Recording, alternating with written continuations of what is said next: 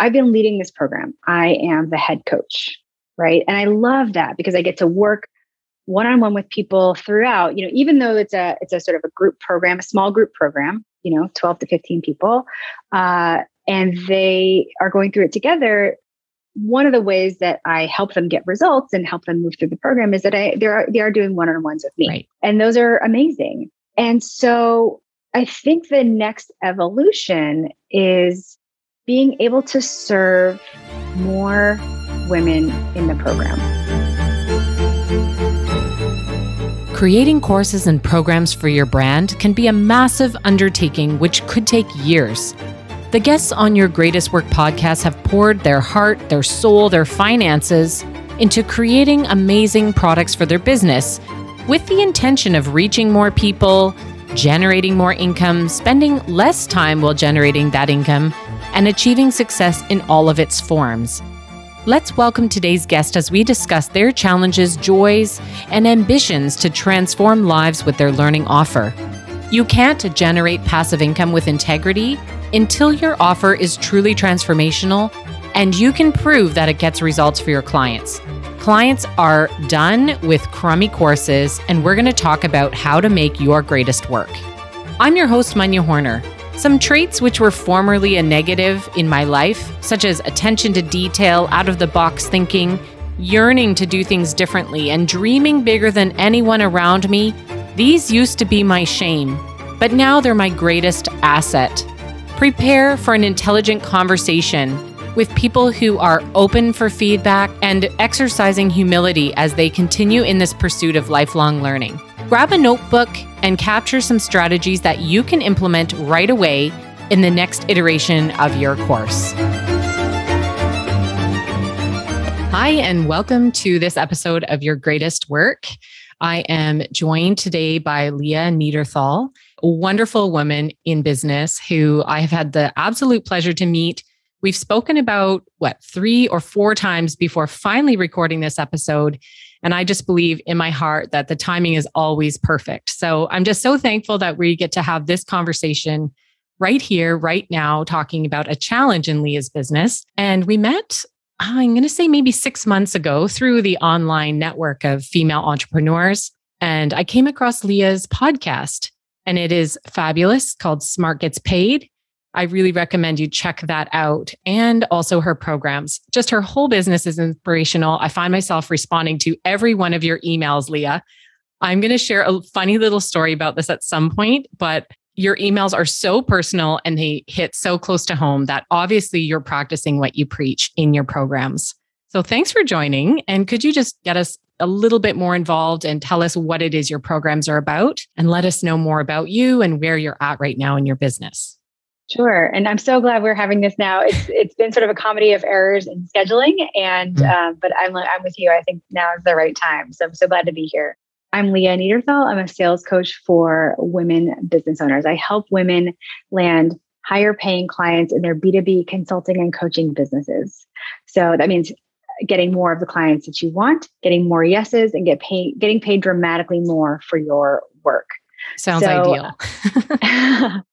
And so I'll tell a little bit about my programs, but I also want to start with how I even got to these programs. So I'm a sales coach, but I've never actually been a salesperson. My corporate background is in marketing. I started a marketing and website design business and realized pretty quickly that I didn't know how to get clients because marketing is not actually selling. And just because I was really good at marketing, it didn't mean I knew how to sell. And, I think a lot of listeners might sort of have experienced that as well.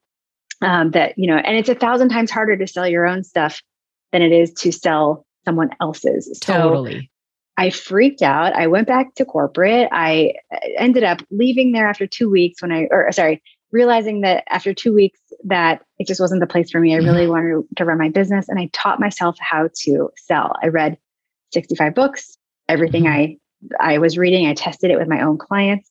Anything that felt salesy, I ditched. Anything that felt, comfortable, I kept. And I developed a selling methodology that feels really comfortable and works. And using that selling methodology, I've sold $3 million in work, and I have a 92% win rate. That's what I teach women now. Okay. That's so amazing. And can I just interrupt you for a second? These emails that you send just to nurture and provide value to your audience or your people, your tribe, it feels so personal. I read to the bottom of every single email. I reply back all the time. Your poor staff, they're like, why? No, we love them. The other night I was working really late into the night and it was 1 a.m, I think. And I checked my emails and I saw an email from you that I don't normally read. And I get down to the bottom and I see Manya, da, da, da, da, da, da, da. And I was like, oh, she mentioned me in her email.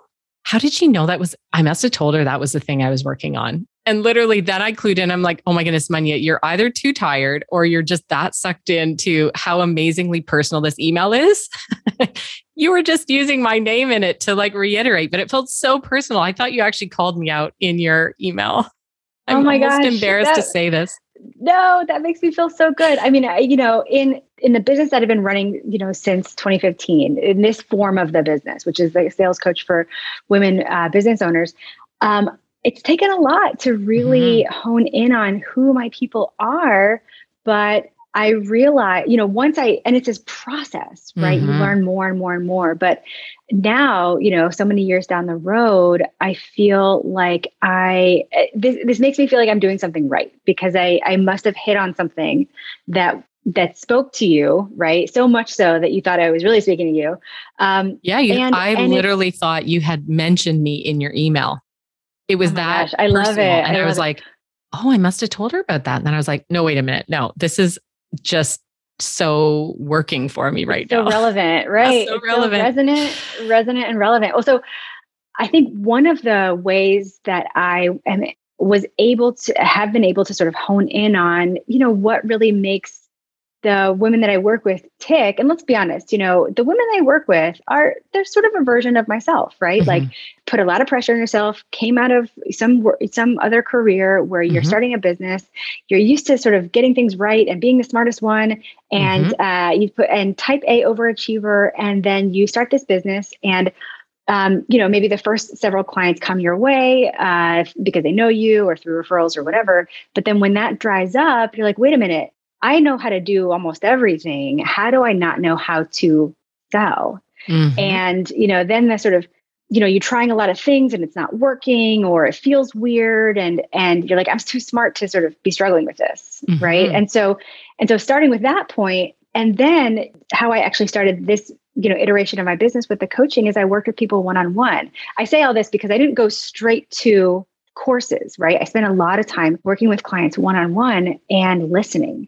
Really listening to, what it is that women were struggling with and what you were afraid of, and sort of making sure that I spoke to that and I understood it, right? And I also spoke to it. So it makes me feel like that time was beneficial, not just in creating courses that really get results, but in thankfully being able to speak to people in ways that you can hear it. All right. Well, thank you so much for giving us that insight into how you got here. And obviously, once you had finished serving these one-on-one clients, you started transitioning into the idea of creating a program for yourself. So tell us about your flagship program. And before we get into that, I want to make sure I reference your clients properly. So do you call them students or members or clients? What do you call them? The women in my program, I call them students. Amazing. Okay. I'm actually, I say this all the time, I'm not like a trained coach, which I also am a big proponent of. You don't have to be a trained coach. However, I think my zone of genius is I am a teacher at heart. I would agree with that. That's how I feel about myself. Yeah. And so, like a lot of people, it's like my zone of genius is taking these complex concepts and making them very palatable and, easy to understand and use. And so, I always joke that I'm kind of I'm not a coach, I'm really a teacher. So my clients are students. Okay. Thank you for that. So let's launch into your flagship program and tell us what the outcomes are that people can experience after being part of this program. Because whether you're teaching it as little bits of content in courses, or you've got elements of group calls, or you've got elements of resources or tools, that doesn't really matter. I think what matters is what are the benefits or the outcomes that people get after they're going through your program? Yeah. And I'm so right there with you on that. How are people different, after they sort of go through the program and before? So my flagship program is called Signed. And as you mentioned, I had been doing this one-on-one work, and I found myself sort of working on the same things with all of my then clients, right? Not students, but then clients. I was working with them on the same things. And one evening, I think at the end of the day, I realized that I had touched every single client at some point in the day, right? And they were all sort of struggling with the same things, irrespective of how long they had been in business or whatever. And sort of, I remember I was in a little bit of frustration, only because I felt like I had been, unable. I was trying to repeat myself. I sat down with a Google Doc and I was like, you know what? These are the things I tell people all the time. And I just furiously wrote. And I had pages and pages. And I looked at that and I said, oh my gosh, this is actually a program. This is, if everyone's struggling with similar things, this is a program. So that became my program, Signed. Okay. And the women who go through my program, they start by feeling, when they start the program, they feel a little self-conscious about selling. Selling feels very uncomfortable. They don't feel like they can ask for more money, or maybe they feel weird on sales conversations, and they're sort of undercharging. This is, some sort of combination of these things. At the end, the outcomes, they are able to confidently lead a sales process in a way that doesn't make them feel pushy or make them even feel like they're selling. They can charge and get paid more for their work, without just adding scope and hours. They have a tremendous confidence in this part of their business. They're always sort of confident in the expertise part of their business, but usually this part feels a little shaky. Okay. They have tremendous confidence in this part of their business.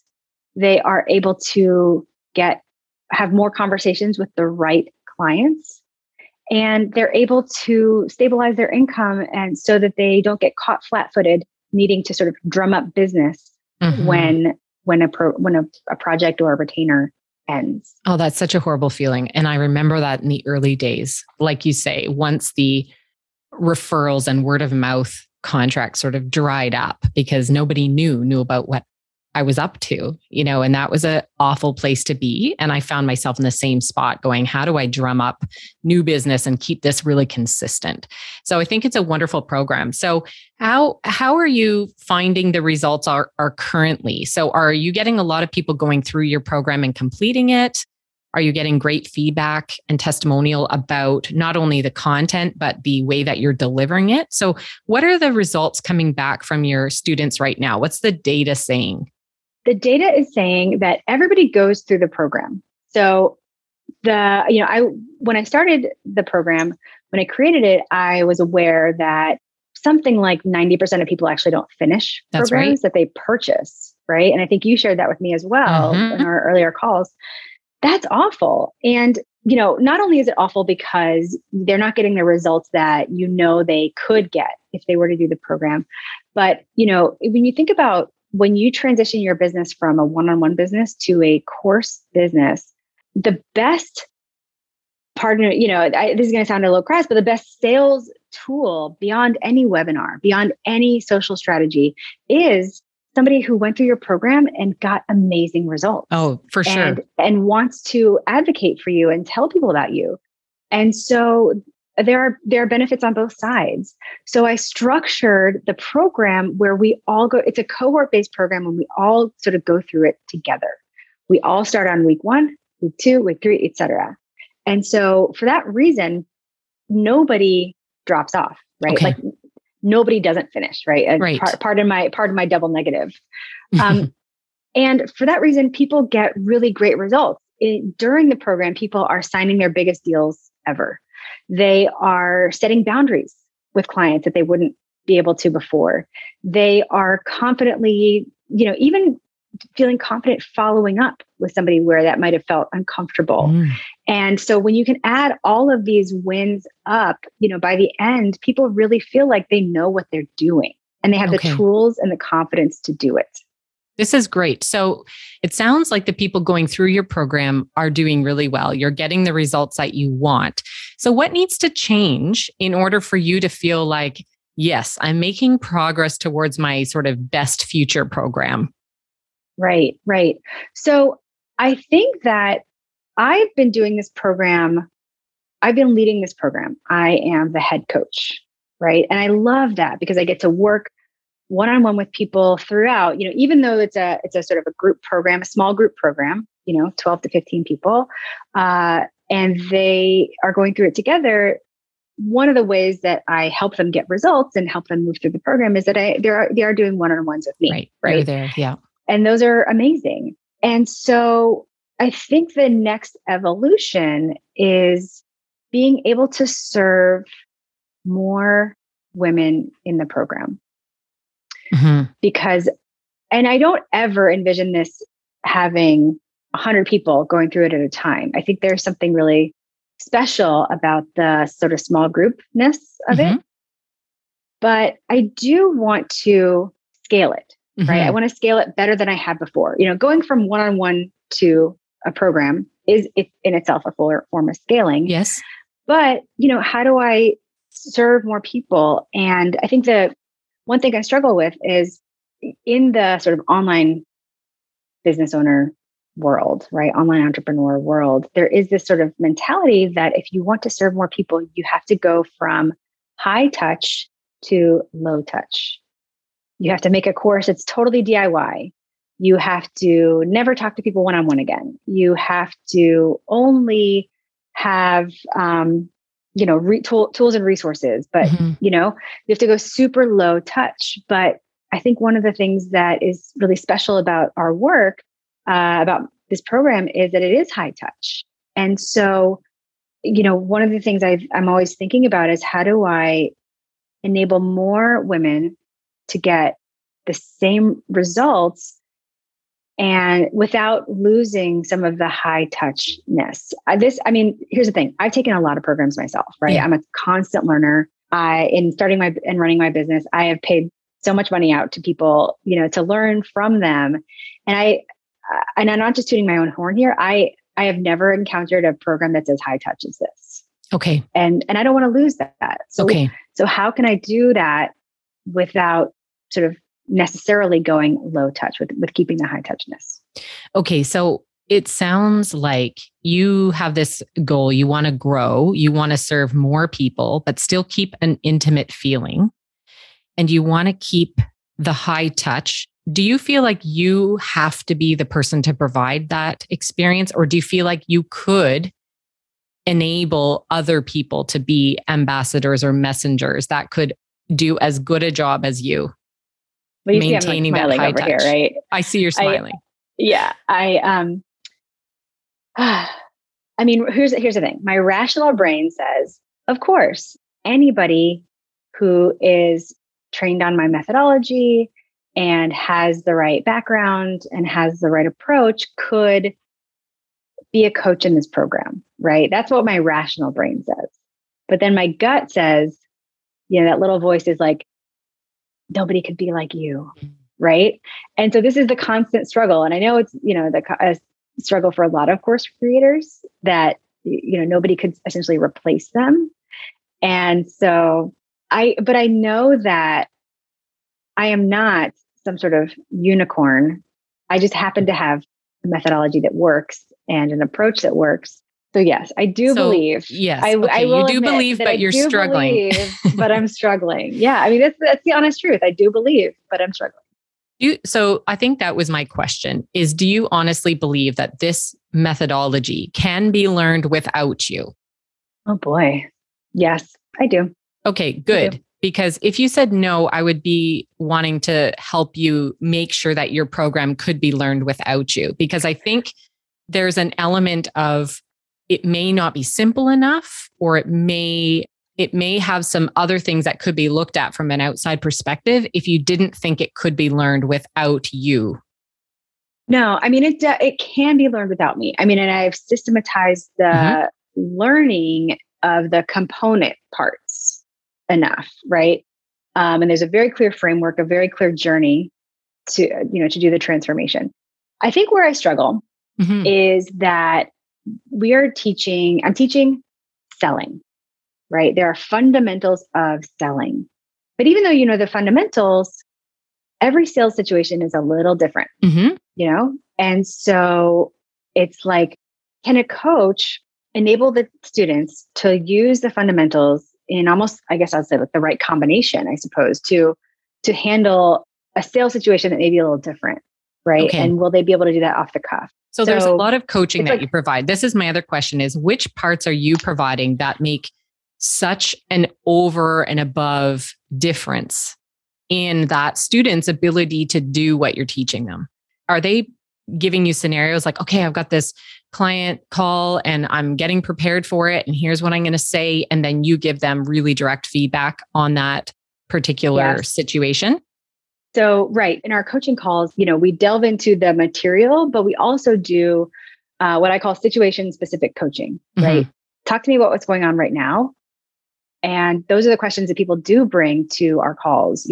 A client got back to me with a weird question. What do I say now? Or I also look at proposals and coach make very specific feedback on how to make them stronger for very specific clients. Yeah. Right. So you really are offering a service way above and beyond a typical course. It's not just learning, It's learning and application. It's learning, application, and you're providing that one-on-one feedback and coaching. Right. And so which I enjoy. I mean, that's the thing. It's like this, I do enjoy it. I love doing this work with my students. And so, maybe there is a question about there, like, what is it giving me that I don't want to lose? And so, you're a smart woman, so you know how to set up your own structured offers. And so that's not really what I'm going to try to coach you on. But I will say, have you thought of having that more VIP tier where if somebody wants that Leah's feedback on the thing, there's a group that gets that. But there might be a layer of your product that's the exact same content that people can do on their own if they don't feel like they need that level of feedback, or they just don't want to afford that level of personalized feedback. That's one way that I've started changing my offer, is that I'm now taking my signature program and it's being licensed to other business coaches and other sales coaches, people who are great at the sales part, but not so good at helping their students learn about the offer itself and how to create that transformative learning program that they want to include as a part of their business. So that's one way that I've been able to scale and truly generate passive income, is by taking my system that I know works, building in more automated accountability and licensing that out. So selling it and it runs. I still maintain it. It runs through my platform, but that's one way that I can scale the actual system part of it and the actual course part. Those people are getting support from a coach in the program. So I don't have to be there to kind of, answer all of the questions, but that's one model. And it works really well. The other way is, can you perhaps train others to do this high touch part? Because I know that businesses can't grow to, a multi-million dollar level if you're the only one doing the coaching, unless you're charging hundreds of thousands of dollars per person, unless each cohort is bringing in so much money per person that you can still maintain that one-on-one and grow to that kind of level. But businesses that I've worked with that rely on consultants to teach, what we do is we change the focus. So all of your attention could be on those coaches and enabling them and making sure they're the best they can be. So it is a different feeling, because you have to shift now from being the facilitator to being the manager of the facilitators. So that's a different feeling, but it just depends if you're at the stage of your business where you really want to give up that teaching role, or if you want to change your teaching role so that you're now teaching other people to be able to deliver your strategy and to be able to give the feedback in the way that you want. And when I've done train the trainer sessions like this and nurtured consultants, you get to pick the people that are the right personality and you hire them. You get to train them using the language you want used. You get to teach them the method and watch them teach back. You get to give them the scenarios and have them give the feedback and coach them now on making sure it's delivered in the way that's under your brand. So it's just a mindset shift. It's a difference in how you're approaching yourself or thinking of yourself as a teacher. But I've done this with many companies. Yeah. No, I mean, that's really interesting. I think that makes a whole lot more sense to me than teaching somebody to do it like you would do it versus your students are no longer the individual learners. Your students are the facilitators. That's right. So you have a new class, you may have 5 facilitators that you train and you nurture and you continually check in with. And they're now delivering their own cohorts. So you get to duplicate yourself and you focus all your attention on nurturing these brand new coaches in your business. And there is a transition period, like there always is, but finding the right people who could actually be your students. You may actually have some students to be able to, bring in. I'm thinking back and I did a little bit of this when I went on a maternity leave. Mm-hmm. I, asked a former student to be a coach. Okay. I created a guide for her. I did a little shadow coaching on the back end, using Voxer, and we would go back and forth and she'd say, here's how I'm going to respond. And I would say, that's good. Just don't forget to mention this. And it worked, I think, quite well. So you've done it in a small way. I've done it. You have. And you felt like you did it out of necessity. But what if you had ambitions for your business to make this way more accessible to people without having to triple the price of the program to hit those revenue goals? And you considered yourself to be now, the nurturer of this team of coaches. And I think that could be a really great way for you to still be a teacher and still manage and maintain the quality of this high touch program that you're really proud of. So I don't know, did you want to talk more about the idea of how do we run this kind of a train the trainer? Or what are the elements that make up a great, I'll call it train the trainer because that's super typical language in the learning world. Yeah. I do want to learn. I do want to talk about that more. I also have a question around, even getting to that point, and maybe this is on the way to the train the trainer. I'm really good at making up barriers for myself on what needs to happen before I do the thing that needs to happen. Right. I'll just sort of own that. This program is great as is, but I want to make it better. And I think as we've gone on, as I've gotten input from clients, as I've sort of changed a little bit about how I teach certain concepts, so my natural inclination is if I'm going to do a train the trainer, I need to redo the whole thing. And, I want to pull out little guideposts or whatever, so that to make it almost more, the foundational elements are called out even more so that in my mind, the trainers can use them more effectively, right? These sort of keystone concepts or whatever. Okay. But I also am aware that that's my tendency is to want to make things more complicated. So is that necessary if you're going to do a train the trainer program? Well, I would probably like to see your program before totally saying to you that's necessary or it's not, because I'd like to know whether you do already have some clear, I'll call them milestones of achievement for your students. So are there some clear places where they're like, yep, I've learned that. Now I get to move on to the next concept. Do you already have that in your signed program? I believe, yes. I mean, yes. I do. That's the way it's structured. Okay. Could it be better? Sure. Sure. Things can always be better, but that's okay because you and I have already said that you make it once, you sell it forever, and you iterate forever. So I know you're already of the mind that iteration is important. Now, the other question is, do you have some ways of measuring people's progress along the way? Or is it all observable from your end? Because I think that could be a little bit of a hindrance for you where you're at currently. If you don't have an overall strategy of assessing your students along the way by some different ways, you might be feeling a bit hesitant, like, well, I won't know if they're doing okay if I'm not there to see it. So there's some different strategies for assessing They can be things like observation, and you can duplicate this by yourself. If you have a checklist, like at this stage, at this milestone, I want to be able to observe this behavior, this behavior, this behavior, because that checklist becomes part of your new trainer's toolkit. And they're going to be the ones who are now checking off and assessing, is this happening right now?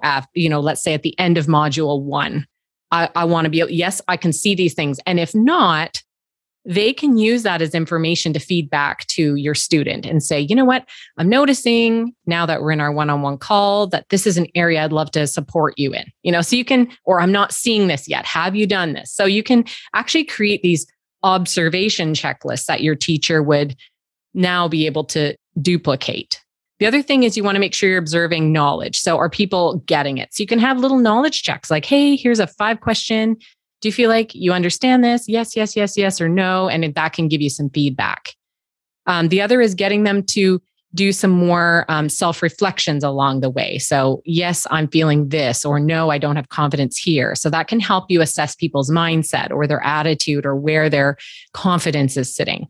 So I like to challenge people when they're creating their program, what's that overarching assessment strategy? How will you measure people's progress and kind of report it back to them so that they can see how far they've come and you have a good way of knowing that, yes, people are actually getting through this. Think like typical education. There's always some sort of a way to assess if people are getting it or doing it. And we can build that right into our programs as well. Yeah, no, I love that, especially since it's something that you can iterate without blowing up and starting over. You don't need to blow up and start over. And yeah, that was something that I learned from a mentor about 12 years ago. I was in corporate learning for a huge bank, and my natural tendency was, this thing sucks. I got to blow it up. I got to start all over. And he said, you don't always have time and you're not always being paid to start it over. So I'm going to challenge you. What can you do to iterate what you've got? And that was so hard, but it stuck with me. And I still try to come back to that in my programs and with my clients. What can we do to make marginal improvements before we blow the thing up? Because yeah, sometimes you have to, but you don't always have to. Right. But, as people who create courses because they want to share learning, isn't, sharing more of the learning, like that's the fun part, right? Yeah. Marketing the course, all that stuff. That's the not fun part. Mm-hmm. Finding ways to teach things is really the fun part. But I hear what you're saying about, you're not, there's probably a lot more there that you can work with. I think so. And it sounds like if people are already getting great results from your program, you may just need, somebody to look at what you're doing and find the pieces where there's more that could come off of your out of your mouth teaching plate. So there might be some stuff that can come out of what you're doing, enter into the program. And how can you assess people and get more structured ways of observation so that all of your coaches can do the same thing that you're doing? Yeah. Well, so assuming that you can implement some sort of assessment strategy or progress strategy, what else goes into a train the trainer? So in a train the trainer, I always take a look at my whole program and I create a facilitator's guide. So I have all of the bits of the program with, the facilitation points, the key things that have to come out, if there's any coaching segments of each part. I just kind of put on my teacher's hat and I brain dump. What do I have to say? What do I have to look for? What are the questions I need to ask? What should I be listening for? And make sure that that is documented. So when I bring everybody together for a formal train the trainer, I teach the program. They all take notes on how I'm teaching it. And then I get them to teach back. So everybody has a section kind of towards the end where they all are going to be taking their assigned module and teaching it to the room. And then they get feedback on how they're delivering it so that they know where to modify or change words. If there's any words they say that we need to catch and switch, because we're like, no, we don't use that term. So you are going to put work into creating a facilitator guide that mirrors and kind of builds on what your program is. And it's going to have them teach it back so you can give feedback. And you're going to continue to be giving them feedback and probably refreshers along the way. But if they're really in tune with your program, they buy in, they're ambassadors, they know it works, they love it, you're going to have a really loyal crew of coaches, and they're going to just be like total ambassadors for you. Well, I think, and I love that. One thing that I always think about though is that part of my programs is, of course, teaching, right? And learning. But there's also a lot of unlearning of the things that people come in with and the assumptions that they've made about themselves or other people, maybe their clients, things that they heard growing up. And so part of the coaching, not the teaching part, the coaching is just shining a light on that. And so, for example, I remember I wrote this for, maybe I'm answering my own question, but when my facilitator jumped in for me during maternity leave, I wrote like a coaching guide that said, basically the first part of answering a question is poking on the assumptions that are driving the question, right? So somebody says, blah, blah, blah, if I do this, it's going to be salesy. Instead of saying, it's not going to be salesy, do it this way instead, really stopping and saying, before you even answer the question and saying, well, talk to me about why it's salesy, right? Talk to me about what. And so I don't want to lose that element of, not just learning the content, but learning the style and the approach, because oftentimes that's where the biggest learning can happen. It's not, learning a particular tactic. It's the sort of shining a light on the assumptions that are, that might be holding you back. Okay. So sometimes you will identify that in your coaches, we'll just call them that, or your new trainers that you're hiring, you're going to have to do an assessment on their skills. And you're going to have to do a bit of an assessment on some of their mindset issues, or I hate the word issues, but some of the mindset that they're coming with. And you may, in your train the trainer, end up doing some coaching skills. And some of the key coaching skills are listening skills, feedback. How do you provide feedback that's, both constructive and positive in a way that is useful? So yeah, listening skills, feedback, questioning. There might be empathy. There's some skills that you might identify as being critical for those coaches to have. And you may end up having to do some specific skills training for those coaches. And that may be required. Like I'm doing a program right now, and it's for a mentorship program. And I found that the mentors they have within their company, they're lacking some fundamental skills. So in order for this whole program to work, I'm having to do a training session for those mentors. And, we're teaching them, it's asking questions. It's not just telling. There's different ways that you should be approaching these mentorship conversations that are different from the way you have. And it's going to be tough. That's tough because it's not like you give, training and people are changed in an instant. Sometimes there's barriers. Right. But yeah, you may end up have to help, you may end up having to incorporate some of that coaching skills training, or really getting people absorbing the style. Right. I think that it's the empathy and compassion that I don't want to lose. And so that's a personality thing too. I think when you're doing your hiring, that's going to be the thing you're looking to hire for. What are the parts that I can't teach them?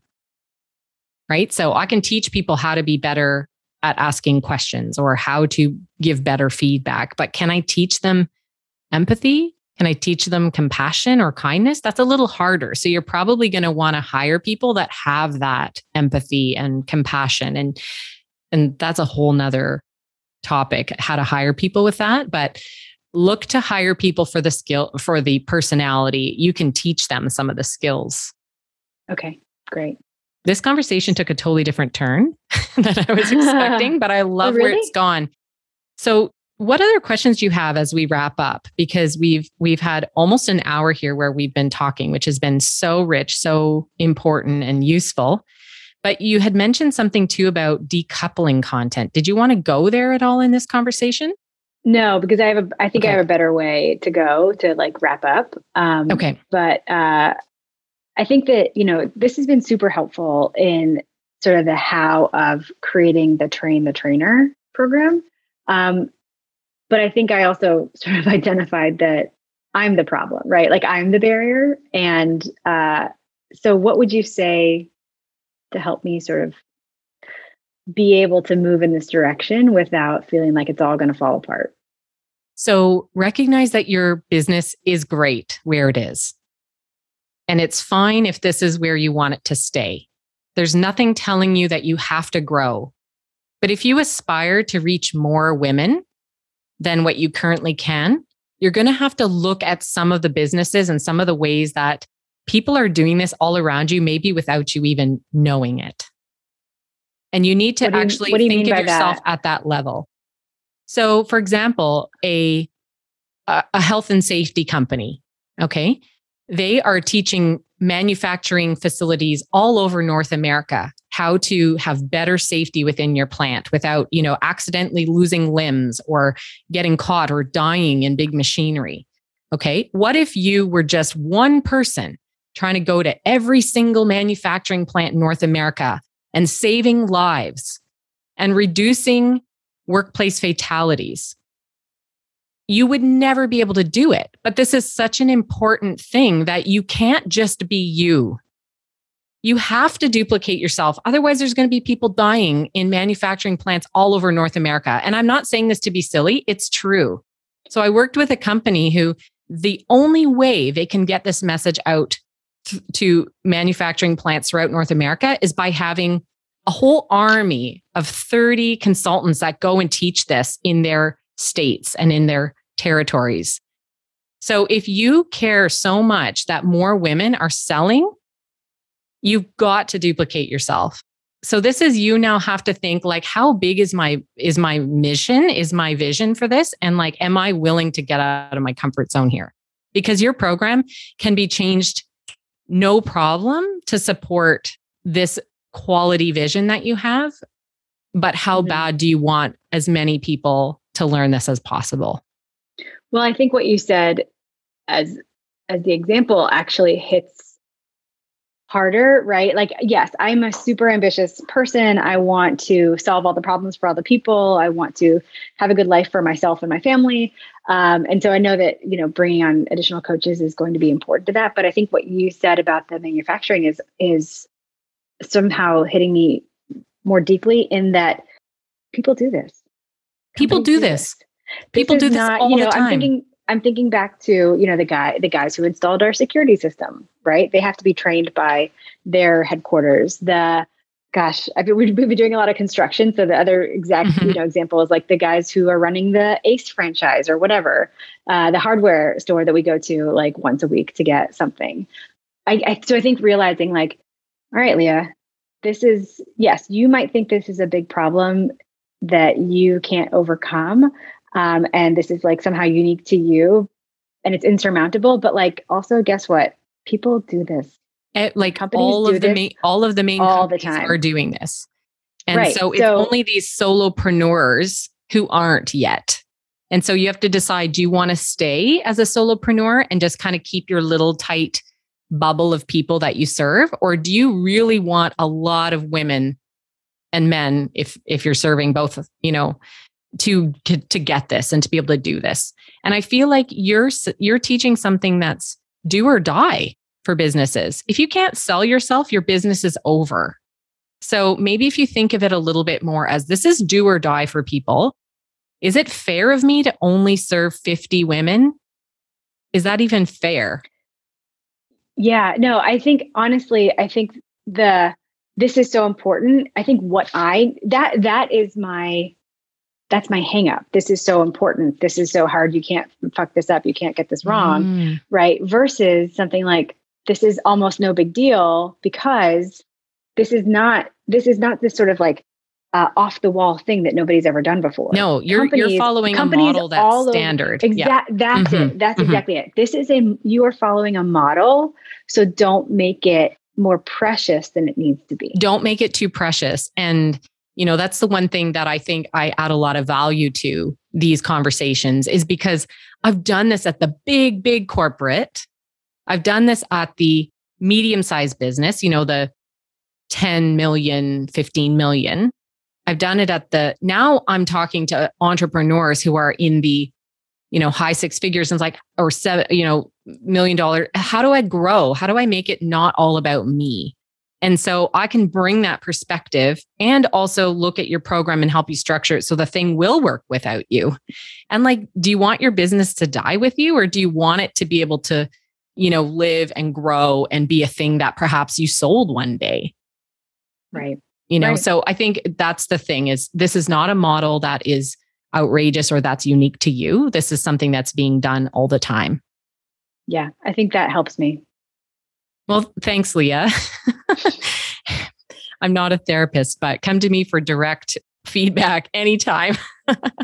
I mean, it's like my aunt who is a therapist it's called AFGO, another effing growth opportunity. It's so true. And yeah, it's like, how can you just now think about matching your business with that vision you have? And then what are the steps you need to take?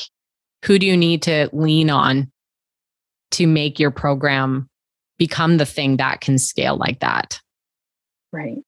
That'll well, thanks again, Leah. I just can't wait for people to hear this episode, because it is crucial for the entrepreneurs that are in our stage of business. And there's a few ways of scaling. We talked about a couple. One was enabling coaches to be able to spread your message and teach in the same way that you are. And the other is to perhaps take your program or your course and license it out. So there's a couple of different ways that you can have your business grow far beyond what you could ever do on your own. Thank you. I appreciate it. Thank you for listening. Please share, leave a review on Apple Podcasts, and better yet, connect on social media. It can feel really isolating talking into this mic. It's tough for an extrovert like me. So please send me a message and let me know what you think of the show. I welcome feedback and ideas, because I too am always learning from you.